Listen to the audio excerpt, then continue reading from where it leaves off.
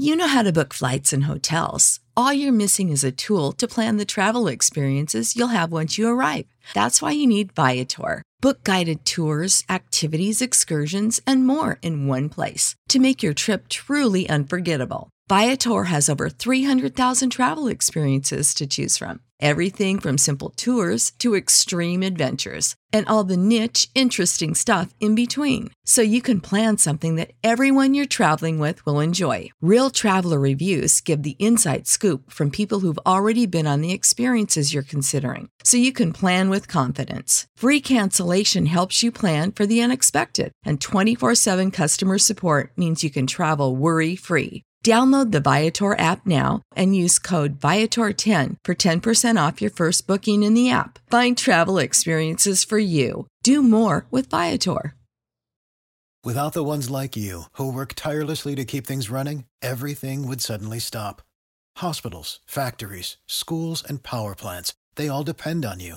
No matter the weather, emergency, or time of day, you're the ones who get it done. At Grainger, we're here for you with professional-grade industrial supplies.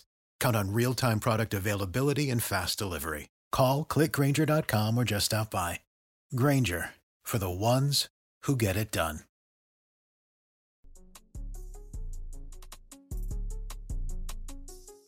You never really think of Louisville as a tough place to play, but then when you get in that place, whether it's 35,000 or 55,000, it's a loud, energetic crowd, lots of beer and bourbon flowing. I was gonna say, I think y'all sell some brown water in there. So yeah.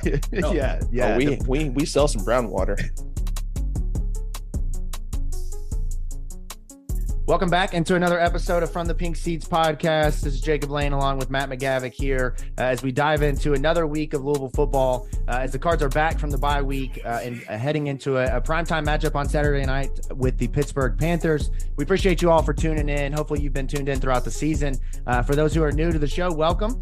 We hope that you subscribe from the Pink Seats podcast anywhere you get your shows and follow us on Twitter at Pink Seats Pod. We've got a great episode today, and it's our first of two this week as we get ready for the game on Saturday. For this episode, we'll be joined by the ACC Network's ESPN's Eric McLean. Eric has been on the show before. We are big fans of his work over on the ACC Network, and of course the huddle there with EJ Manuel, Jordan Cornette, and Coach Rick. It's been great to get to catch up with Eric, and this episode is no different, Matt. It's always interesting for me to get somebody who has an opinion that is not a fan-based opinion that can talk about Louisville, because we often get called homers, right? I don't think anybody who covers Louisville is typically called a homer. That's just the way it goes. But we have intentionally tried to ensure that we get national voices on this show so that we can often take a dose of reality. We need that reality check from time to time, and there's no better time to do that right now than what we're coming off of, where Louisville has started rough. It's 3-3. They need wins. They need them bad, and they're about to face a schedule that is extremely daunting. And I felt like what we got from Eric and what the listeners are going to get on this episode is some of the reality that we talked about, but also looking at some of the things with a different perspective that's not so negative.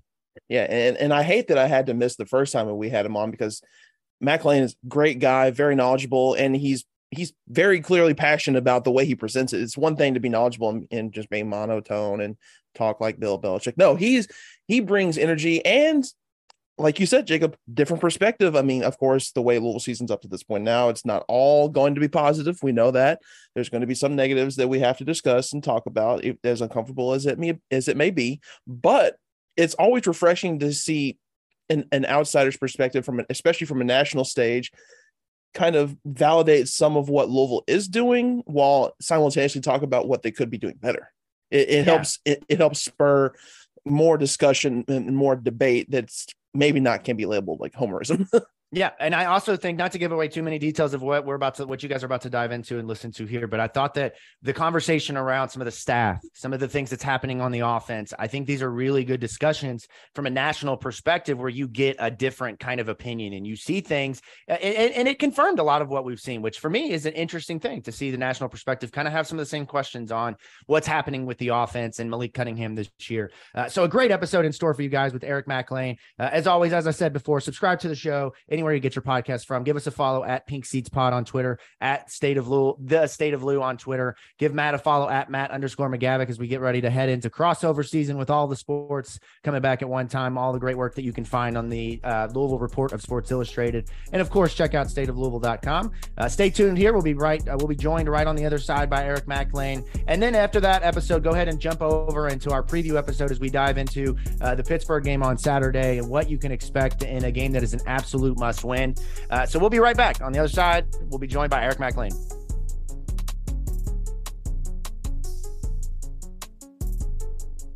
Joined now by Eric Lain of the ACC Network, former Clemson offensive lineman. Eric, welcome back in for the second time. Recurring guest. We can now attach that to your name. Come on, baby. I feel good. I need to add that to my bio on ESPN when I go on. I'm feeling great, man. Thanks for having me back. Of course. Well, the last time we had you on, and I don't remember if it was you or if it was your colleague, but during the spring game at Louisville, we got a shout out from the ACC Network for a podcast. Right. And when that happened, my phone blew up and everything because I was actually at the game. So, we need to keep that type of energy going moving forward with you back on the show. So on the huddle on Saturday night, I'm expecting some form of finding a way to sneak in from the pink seats into the show. Right. That's what I'm expecting. Secondly, though, I love the hoodie, girl dad. I see that. Is that were you new dad? I don't remember if last time we were on the show. Yeah. How's it going? Welcome to the club, man. Thank you very much. She is a month old tomorrow. So we're figuring it out.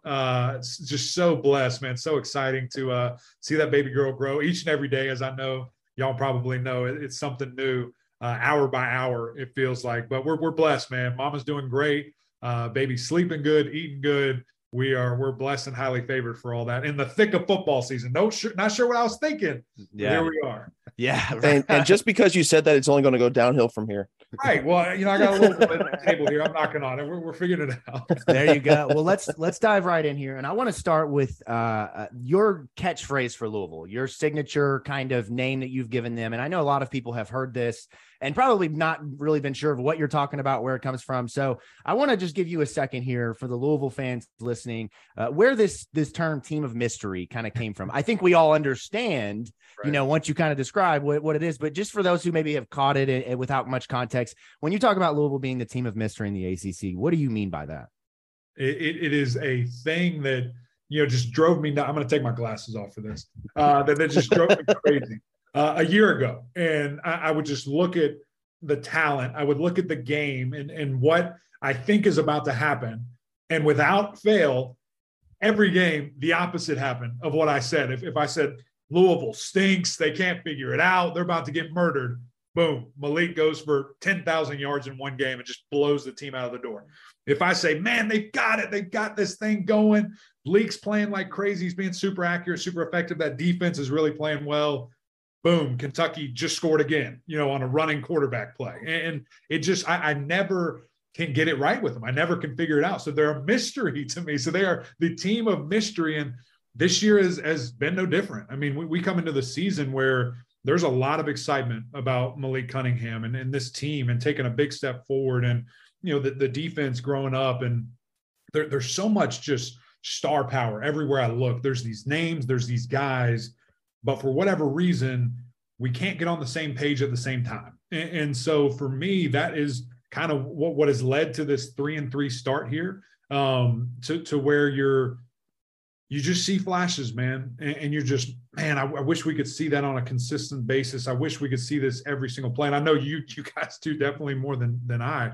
But that's just kind of where it comes from. And it stinks because I think this team can be and should be really good. But for whatever reason, just that lack of consistency has been absolutely killing Louisville for, really the last 2.5 years.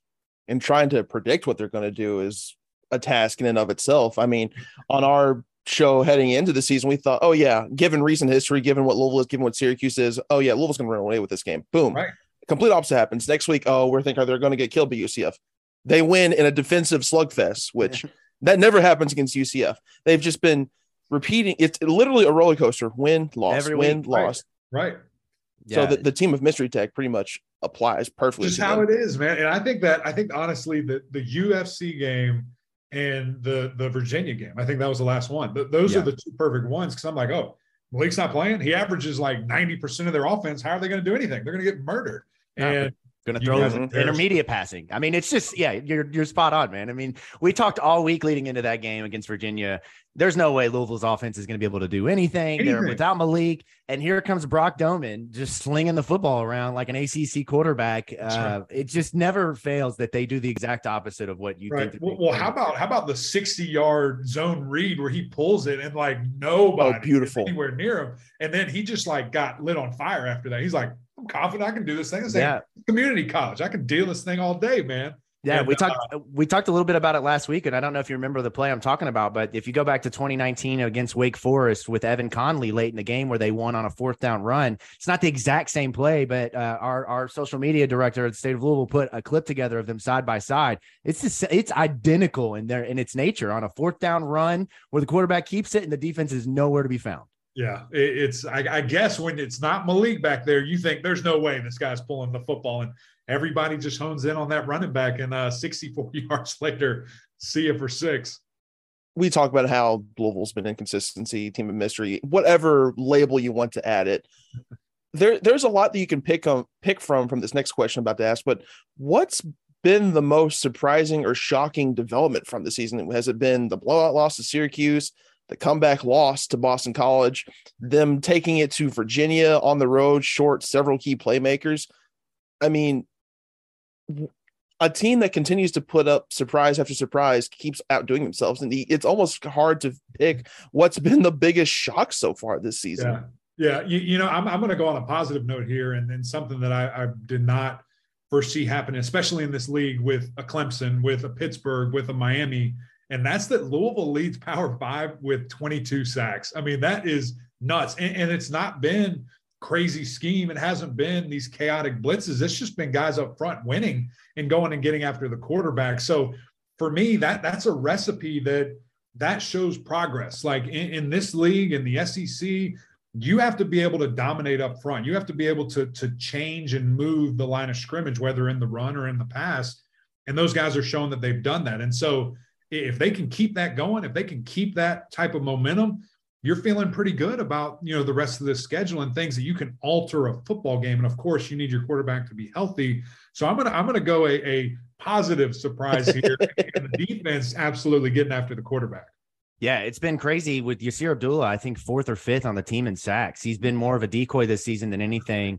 And we talked a lot last. I think what we're seeing it with Will Anderson. I mean, at Alabama, people know who you are, and they're locking in, and they're going to chip you. They're going to slide to you. They're going to double team you. And so it's a good thing that Louisville can respond to that and other guys can step up. Because if it was like, okay, there's the problem, we're going to solve it, and nothing else happens, then you're like, well, we're a one-trick pony. But they've been able to really respond. And as you just said, use him as a decoy, use him to go and kind of disguise other things because so much attention is on him. So I do think that's a bit of a positive too.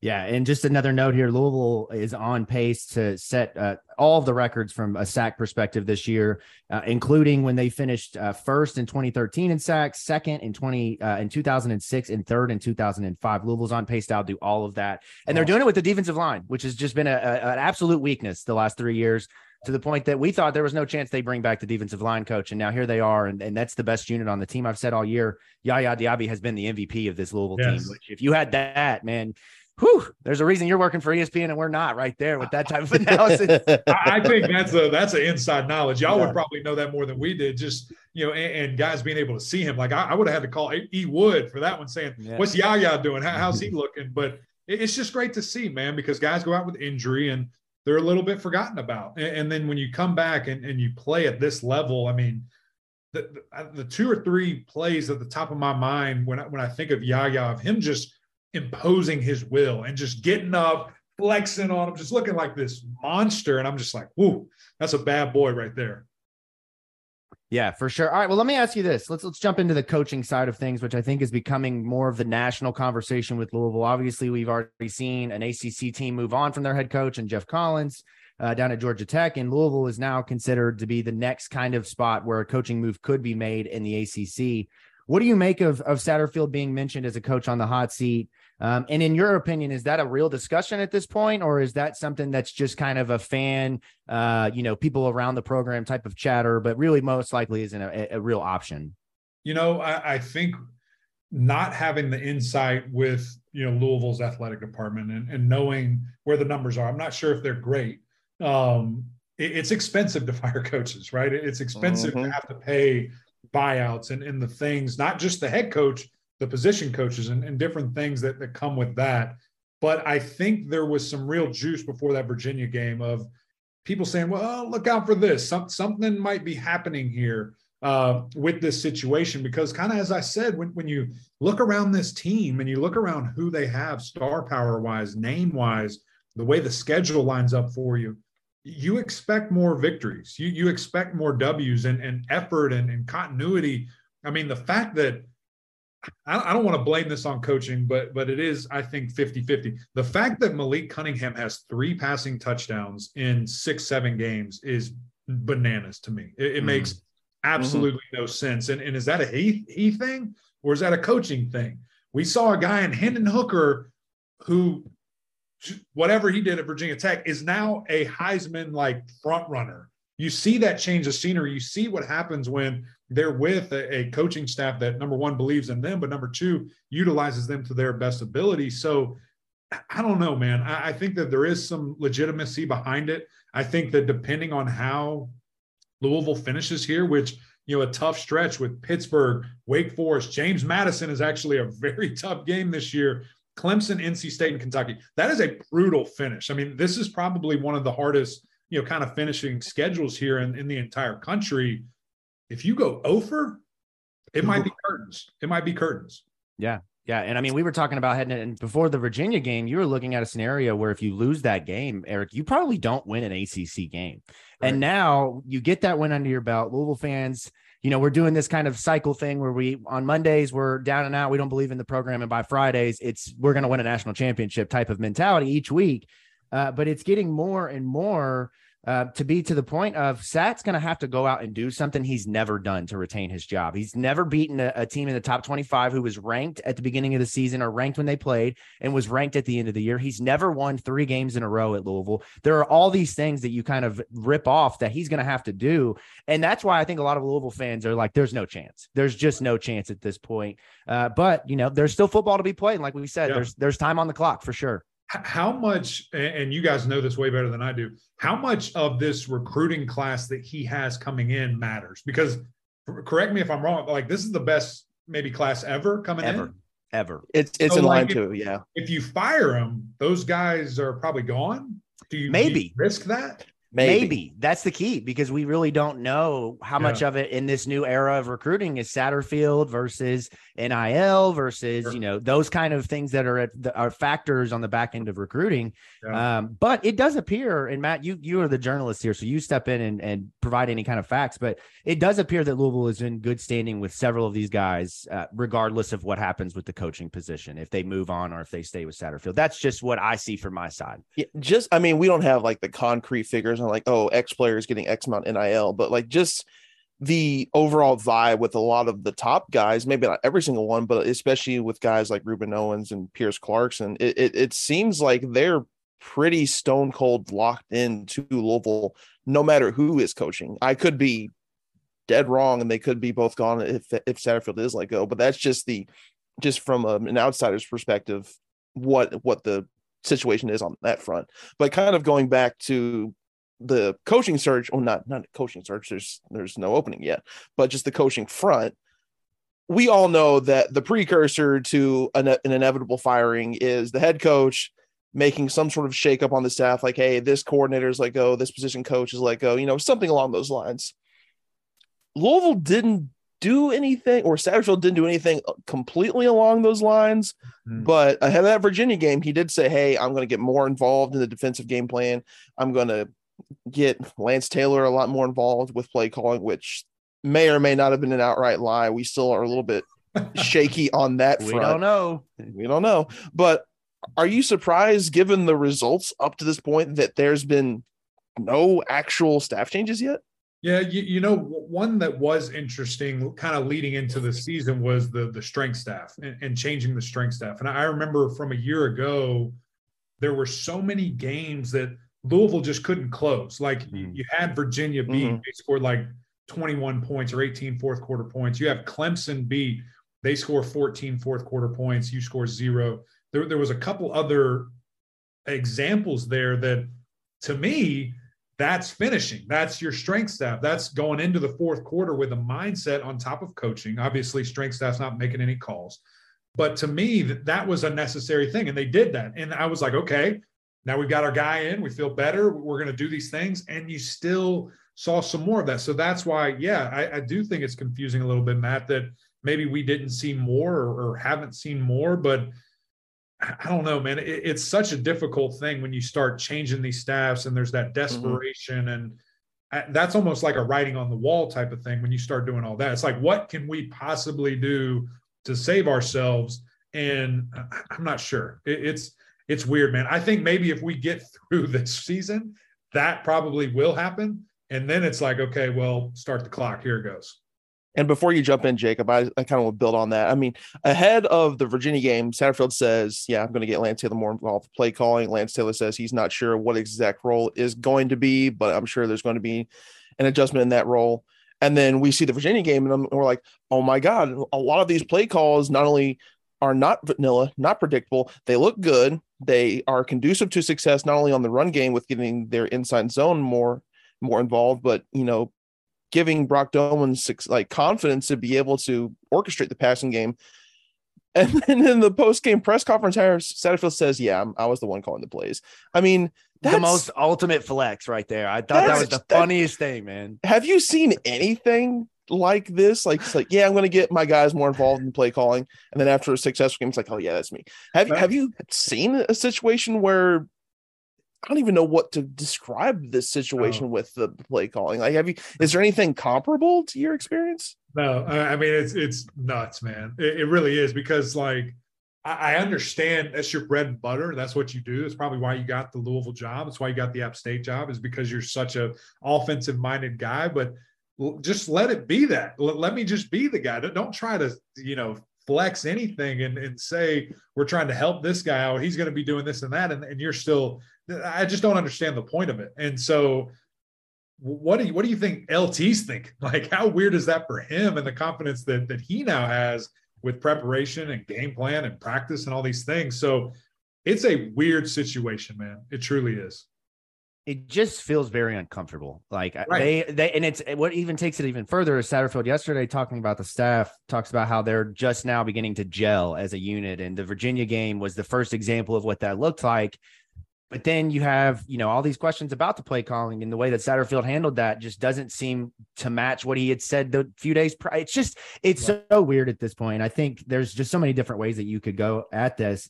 And so when I asked this question, and I've heard several of your colleagues say this on broadcast, I've heard it on national broadcast, I've heard it on local.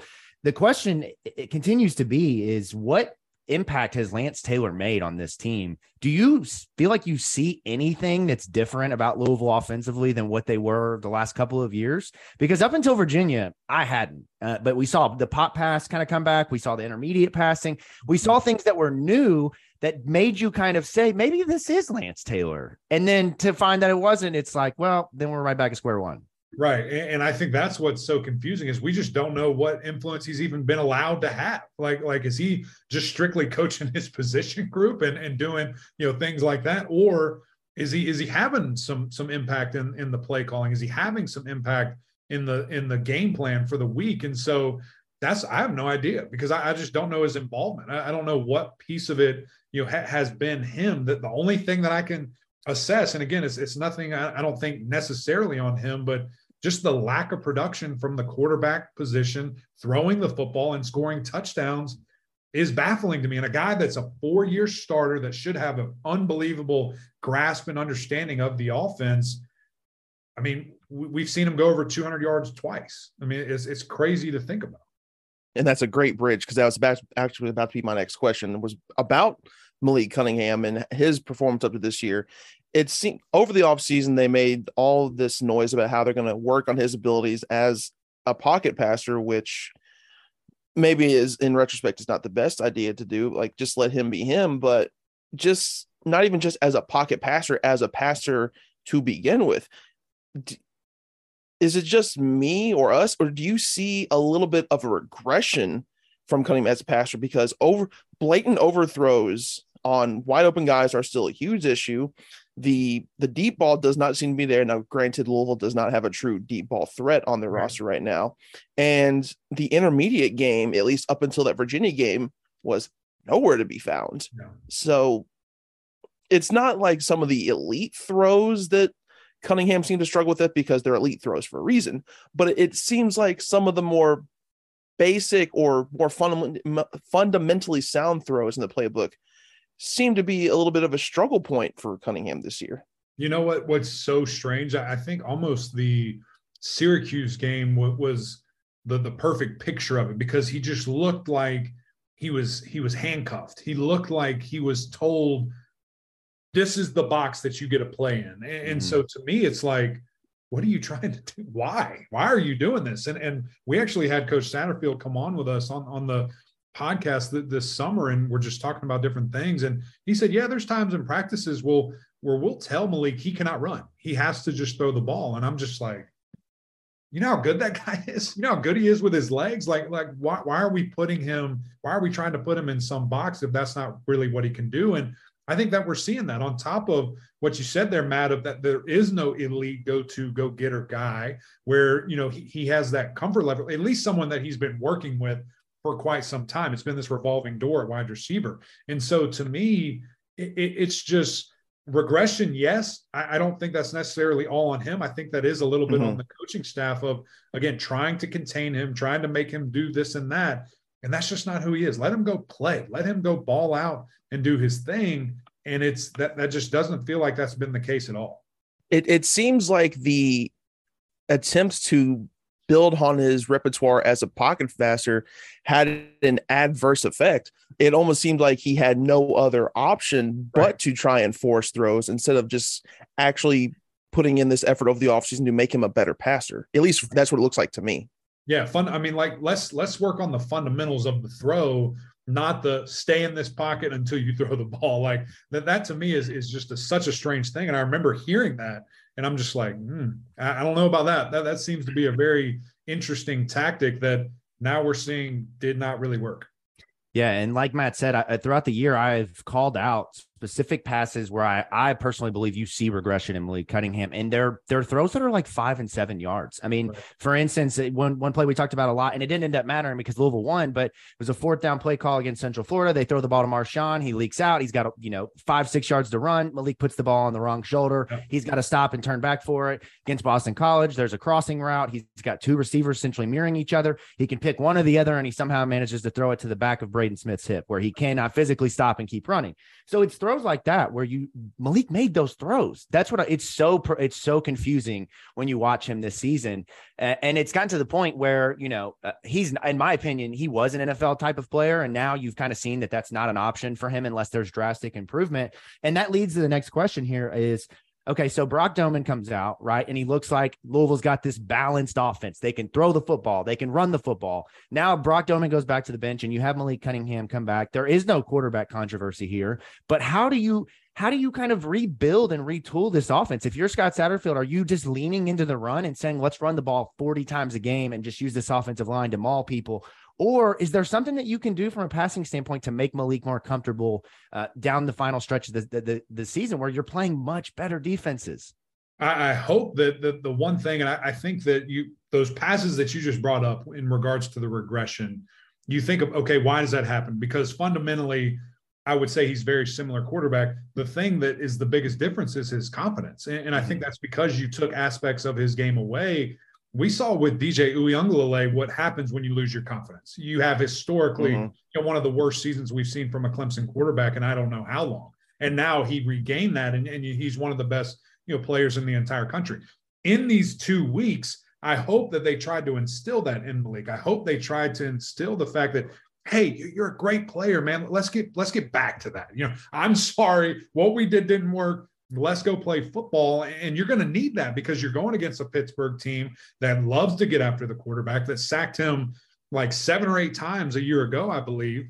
And so he can't be questioning his abilities. He can't be questioning things that he's seeing or his protection or his reads. And so I think you just go back to basics, man. You go back to saying, hey, let's go have fun. Let's go play football and let's do what we're used to doing. And so when I see that, it can be so freeing for a quarterback. Let's get the ball out of his hands early. Let's get some easy throws, get some confidence going. And then, yeah, we're going to run the football. It's what we do. It's what we do all the time throughout my, coaching career here if I'm Scott Satterfield. So to me, it's all about confidence, man. And whatever play calls, I'm going to Malik and saying, what do you like? What do you want? What do you want to run? Let's get this thing scripted out, those first 10, and then let's build on that and have us a really good game.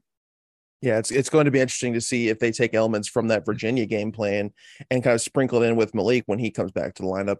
But kind of switching gears up a little bit on the defensive side of the ball, it's a little bit of the same when it comes to the consistency standpoint. They have moments where, they have one of the best pass rushes in all of college football, not just the ACC. They have moments where against UCF, we saw what they did against a historically prolific Golden Knights team. We saw what they did against Virginia, which is not spectacular offensively, but when you hold an opponent to 6 rushing yards, no matter who they are, it's pretty good.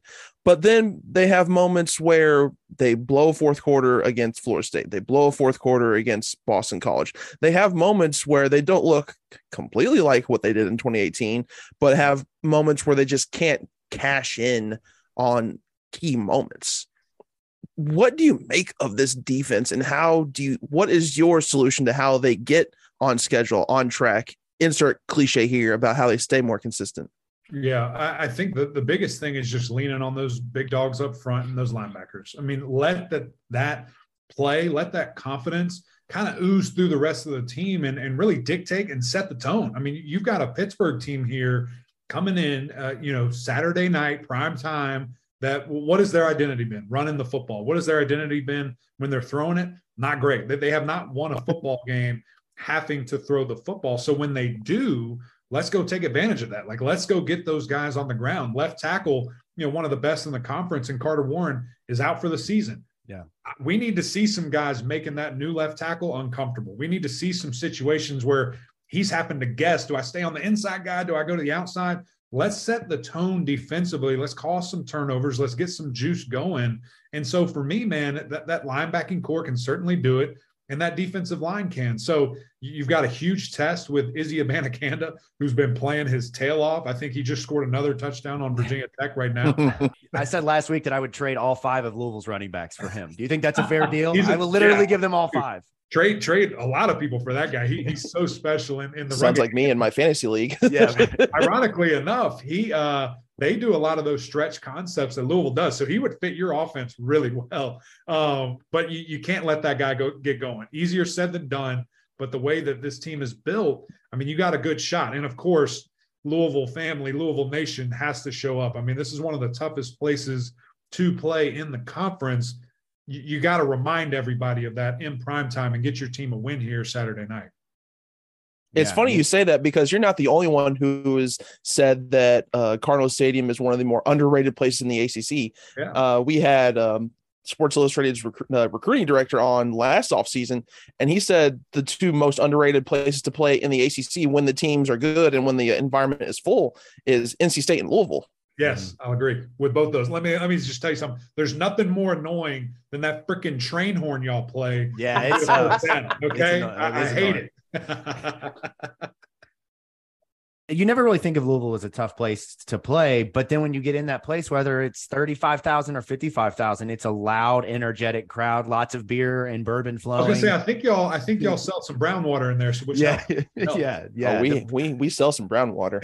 That's fact. So let's look at the final back half of the schedule for Louisville. They sit at 3-3. They have 1 win in the ACC. They need 3 more wins to even just get bowl eligible. That alone is going to be a tough test. So you're talking about over the next 6 weeks, you've got Pittsburgh, Wake Forest, James Madison, NC State, Clemson, and Kentucky. Do you think Louisville's going to get to 6 wins? Like, just being honest, do you see it? Because I don't see it at all. I just don't know how it's possible playing like this. No, I don't. I think that certainly or Saturday night's a virtual lock. Like, you have to.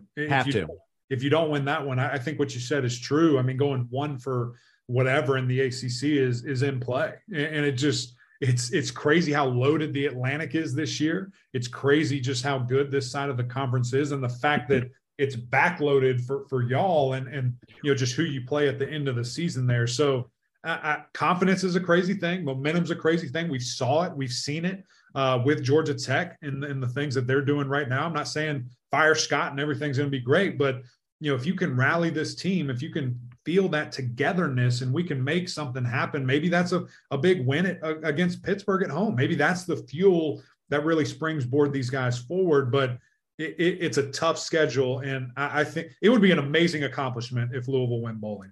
Yeah. And the crazy thing is, it is a daunting second half. That's not debatable. But I mean, when you kind of break it down game by game, it's not as daunting as it was maybe a couple of weeks ago. I mean, Pitt, their run game. Very sure. Yeah. Yeah. In theory, yeah. Pitt's run game is great, but Keaton Slovis has been kind of hit or miss, and their defense, while they've been great from a production standpoint, they've still allowed a fair amount of points. Wake's offense, good. Wake's defense, not good. James Madison is now no longer undefeated. NC State, still an elite defense, but now their signal caller is gone for an offense that was already kind of struggling. Kentucky, we thought they were going to be fantastic up front and have a dominant run game. And the complete opposite. They're back to an air raid offense now. Clemson, no. I don't know, man. Look, I don't know, man. That's the one game where Louisville last year, I know, but Louisville last year controlled Clemson up front in a way I've never seen. And I don't know. I get Clemson. They still won 10 games last year, man. Like I get it wasn't Clemson, but it was still something to give you confidence to say we can at least contend with these guys. Sure. I don't know about this year, but sure. The one thing I do want to say with that Kentucky thing that actually I was kind of looking at, I thought there was no way. That they give up a lot of sacks and pressure too. And that really plays into, what you guys do extremely well. So I know it's at Kentucky, Lexington's a crazy place, whatever, but you can't protect your quarterback if he's laying on his back. I mean, look out. So we'll see. I'm feeling a little bit more confident, but I still think going bowling would be an amazing feat for this team. Yeah. Hey, if he gets to 8 wins, ACC Coach of the Year, not out of the question. How about that for a turnaround right there, man? We're right back. It's Friday, baby. Let's go. That's right. It's Friday. All right. Let's talk about the ACC. I've got a good one for you here, man. Syracuse Clemson this weekend, maybe the game of the year in the ACC. If anybody had said that, they'd be a rich man by now. But here's the question for you. Okay. And this one's going to hurt a little bit, but in your opinion, if Syracuse pulls the upset and they beat Clemson, should Syracuse be in the conversation for the college football playoff? Absolutely. Why wouldn't they? I mean, I think that. Oh, yeah. Because they're Syracuse. I mean, that's the thing. They're Syracuse. That's true. But I think that when you see that defense, when you see this quarterback, the way that he's throwing the ball, and Sean Tucker, we all know how special he is. That this is your grandpa's Syracuse. Okay, this is a Syracuse team that is playing very well. But we're going to learn a lot about them this Saturday, because when you look at their schedule, I think it ranks like 115 out of 130. So it has not been uber challenging when you look at it from that perspective. This is also their first real road game. That they went to UConn, and I think there was 2,000 people there. That's awesome. There's going to be 87,000 people in the Valley. It's going to be jacked up. There's going to be a lot of energy. So we're going to learn a lot about these guys. How do they handle an environment like that? What can they do if there's some adversity that's being faced? And again, I think we'll learn a lot about that defense as well. They're number one statistically in the ACC. Give them all the credit. I thought they were going to be a very, very good defense, but this is a little bit different animal than they've seen this season. And my question to follow that up with, do you think there's any chance in hell that someone from the Coastal wins the ACC championship? Because, I mean, when you look at the Atlantic, I mean, not even the Atlantic, look at the ACC, like 4 of the top 5 of the top 7 teams are in the Atlantic. And the Coastal, like it has been for the last decade, is just a chaotic mess. I mean, it looks like North Carolina is setting up to win the Coastal, but who knows at this point? We could have some more chaos unfold. Like, do you see any team from the Coastal having a shot at winning? Yeah, you know what's crazy is I wish and hope and pray that we could have eliminated these things this year. I mean, how much fun would that have been with all these ranked teams that we have in the Atlantic, how well all those teams are playing, and ultimately just getting us the best product. That's all I care about. I don't have an allegiance to either division. I just want the best possible game in Charlotte where people are tuning in and they're like, daggum, this is good football. It's not 6-6 Pittsburgh versus undefeated #1 Clemson and they get stumped. Like no one wants to see that. Nobody cares. So I think when you look at it, what's interesting is we're kind of dismissing some other teams already. Like Pittsburgh only has one loss. Miami, I know they lost to Carolina, but only has one loss. Georgia Tech is on fire and only has one loss. Second in the Coastal. Who'd have thunk it? No one knows. No one understands. But as it looks and as it is right now, Carolina's driving the car. And certainly with an offense like that, with a quarterback like Drake May, who, my goodness, if there's a Heisman hype level for next year, that young man is going to be right at the top of it. He's playing at a super high level. We've seen offense do some crazy things, man. So I don't think it's out of the question. I need to see them play a couple of better defenses and then have a really true assessment. But it certainly looks like the Atlantic is going to roll again. All right, so who's the ACC player of the year right now? You've got a couple of different choices. You just mentioned Drake May. You've got Izzy Abandakanda. You've got DJ U. I'm not even going to try. DJ U. There we go. DJ U is what I was going for, but U came out. And then you've got, a couple of other guys like Sean Tucker, Garrett Schrader, who maybe don't have the stats to kind of measure those guys, but they're doing the winning. So who's the ACC player of the year? Yeah, for me, it's Drake May by a landslide right now. I mean, he's just playing at such a high level. The statistics are there. Even in their loss to Notre Dame, he puts up 5 touchdowns, balls out. Like he is not the reason that they're ever going to lose a football game this season. And just his understanding of the offense for being such a young player. I mean, this guy potentially, if he wants it, has 3 more years of college football. Can you imagine what that development, would look like in that last season? So with all that in mind, I think he's just too good and quite honestly going to run away with it. All right. And then last question, we'll get you out of here on this. Clemson, if they win on Saturday against Syracuse, really their last major test of the season, they'll have Notre Dame, they'll have Louisville, they'll have Miami, South Carolina. But if they win this game, in your opinion, is Clemson what they were in years past and being able to go to the college football playoff and potentially compete with the Alabamas, the Georgias, and the Tennessees, who seem to be kind of at the top upper echelon of college football right now? Yeah, I think so, man. And what's so fascinating is we judge Clemson on such a different spectrum, on such a different level and standard. This is the 3rd time in the history of the school that they have scored 30 points in their first 7 games. We have said multiple weeks, what's wrong with the offense? What's wrong with this team? Well, nothing, because historically they're one of the best that Clemson has ever had. So I think that some weaknesses have been exposed a little bit. Some injuries have certainly played a key in some of these close games, and they're getting healthy. They're getting better. And certainly the way that the schedule ends with Notre Dame, Louisville, Miami, and South Carolina, the fact that 3 of those 4 are all at home, this Clemson team is peaking at the right time. And I think the one question that I had about them was quarterback play. And with that at the level that it is, I think it's business as usual for the Tigers. Honestly, I think the biggest question for Clemson is their defense. I mean, we saw their cornerbacks get torched at Wake Forest, and they won at Florida State, but they still gave up 28. And Florida State is still pretty good. They still have athletes, but now they're 4-3. So it's wild how a month ago we're like, what's wrong with the offense? Our defense is so dominant. And now the conversation is completely flipped. It's crazy. It's absolutely crazy. But I think that's just showing you a team that is still figuring it out. And to be number 5 in the country and 7-0, that's a pretty good place to be, still figuring things out. That's right. Well, hopefully Louisville can bounce back here this week. We'll see what happens with the Clemson and Syracuse game. Definitely going to be the game of the year in the ACC, in my opinion. I don't know if you top the actual game of the Wake Forest back and forth, but in terms of just the top teams, it's going to be a great game. As always, Eric, thank you so much for joining us. For our audience, you guys be sure to catch him on the ACC Network, The Huddle, each weekend throughout the day of college football slate. What do you got this weekend, Eric? What are the games the ACC Network's got? Yeah, man, we're loaded up. It's a small schedule, but impactful, and excited to see these guys. Obviously, y'all are prime time, so we're gonna have a massive show leading into that. Cannot wait to break everything down for the Cardinals and the Pitt Panthers. And appreciate you guys having me. Always fun to sit down and discuss. Yeah, absolutely, man. And like I said, no pressure, but we'll be waiting for that From the Pink Seats shout out on the huddle on Saturday night. Right. I sent you the picture I took of you early in the season throwing your L's up, man. So we expect to see the double L's again this weekend. No doubt. Thank you so much for for hopping on with us, man. We'll catch up with you later. Appreciate y'all.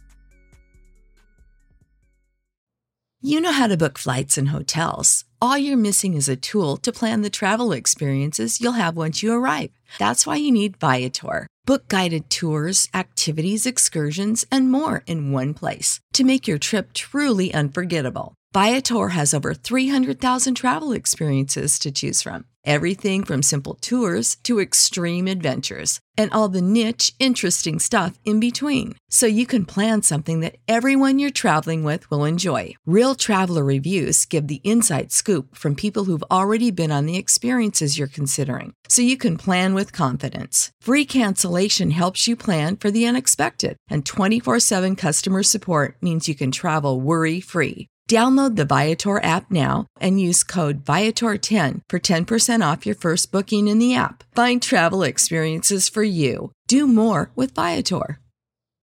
Without the ones like you, who work tirelessly to keep things running, everything would suddenly stop. Hospitals, factories, schools, and power plants, they all depend on you. No matter the weather, emergency, or time of day, you're the ones who get it done. At Grainger, we're here for you with professional-grade industrial supplies. Count on real-time product availability and fast delivery. Call, click Grainger.com, or just stop by. Grainger, for the ones who get it done.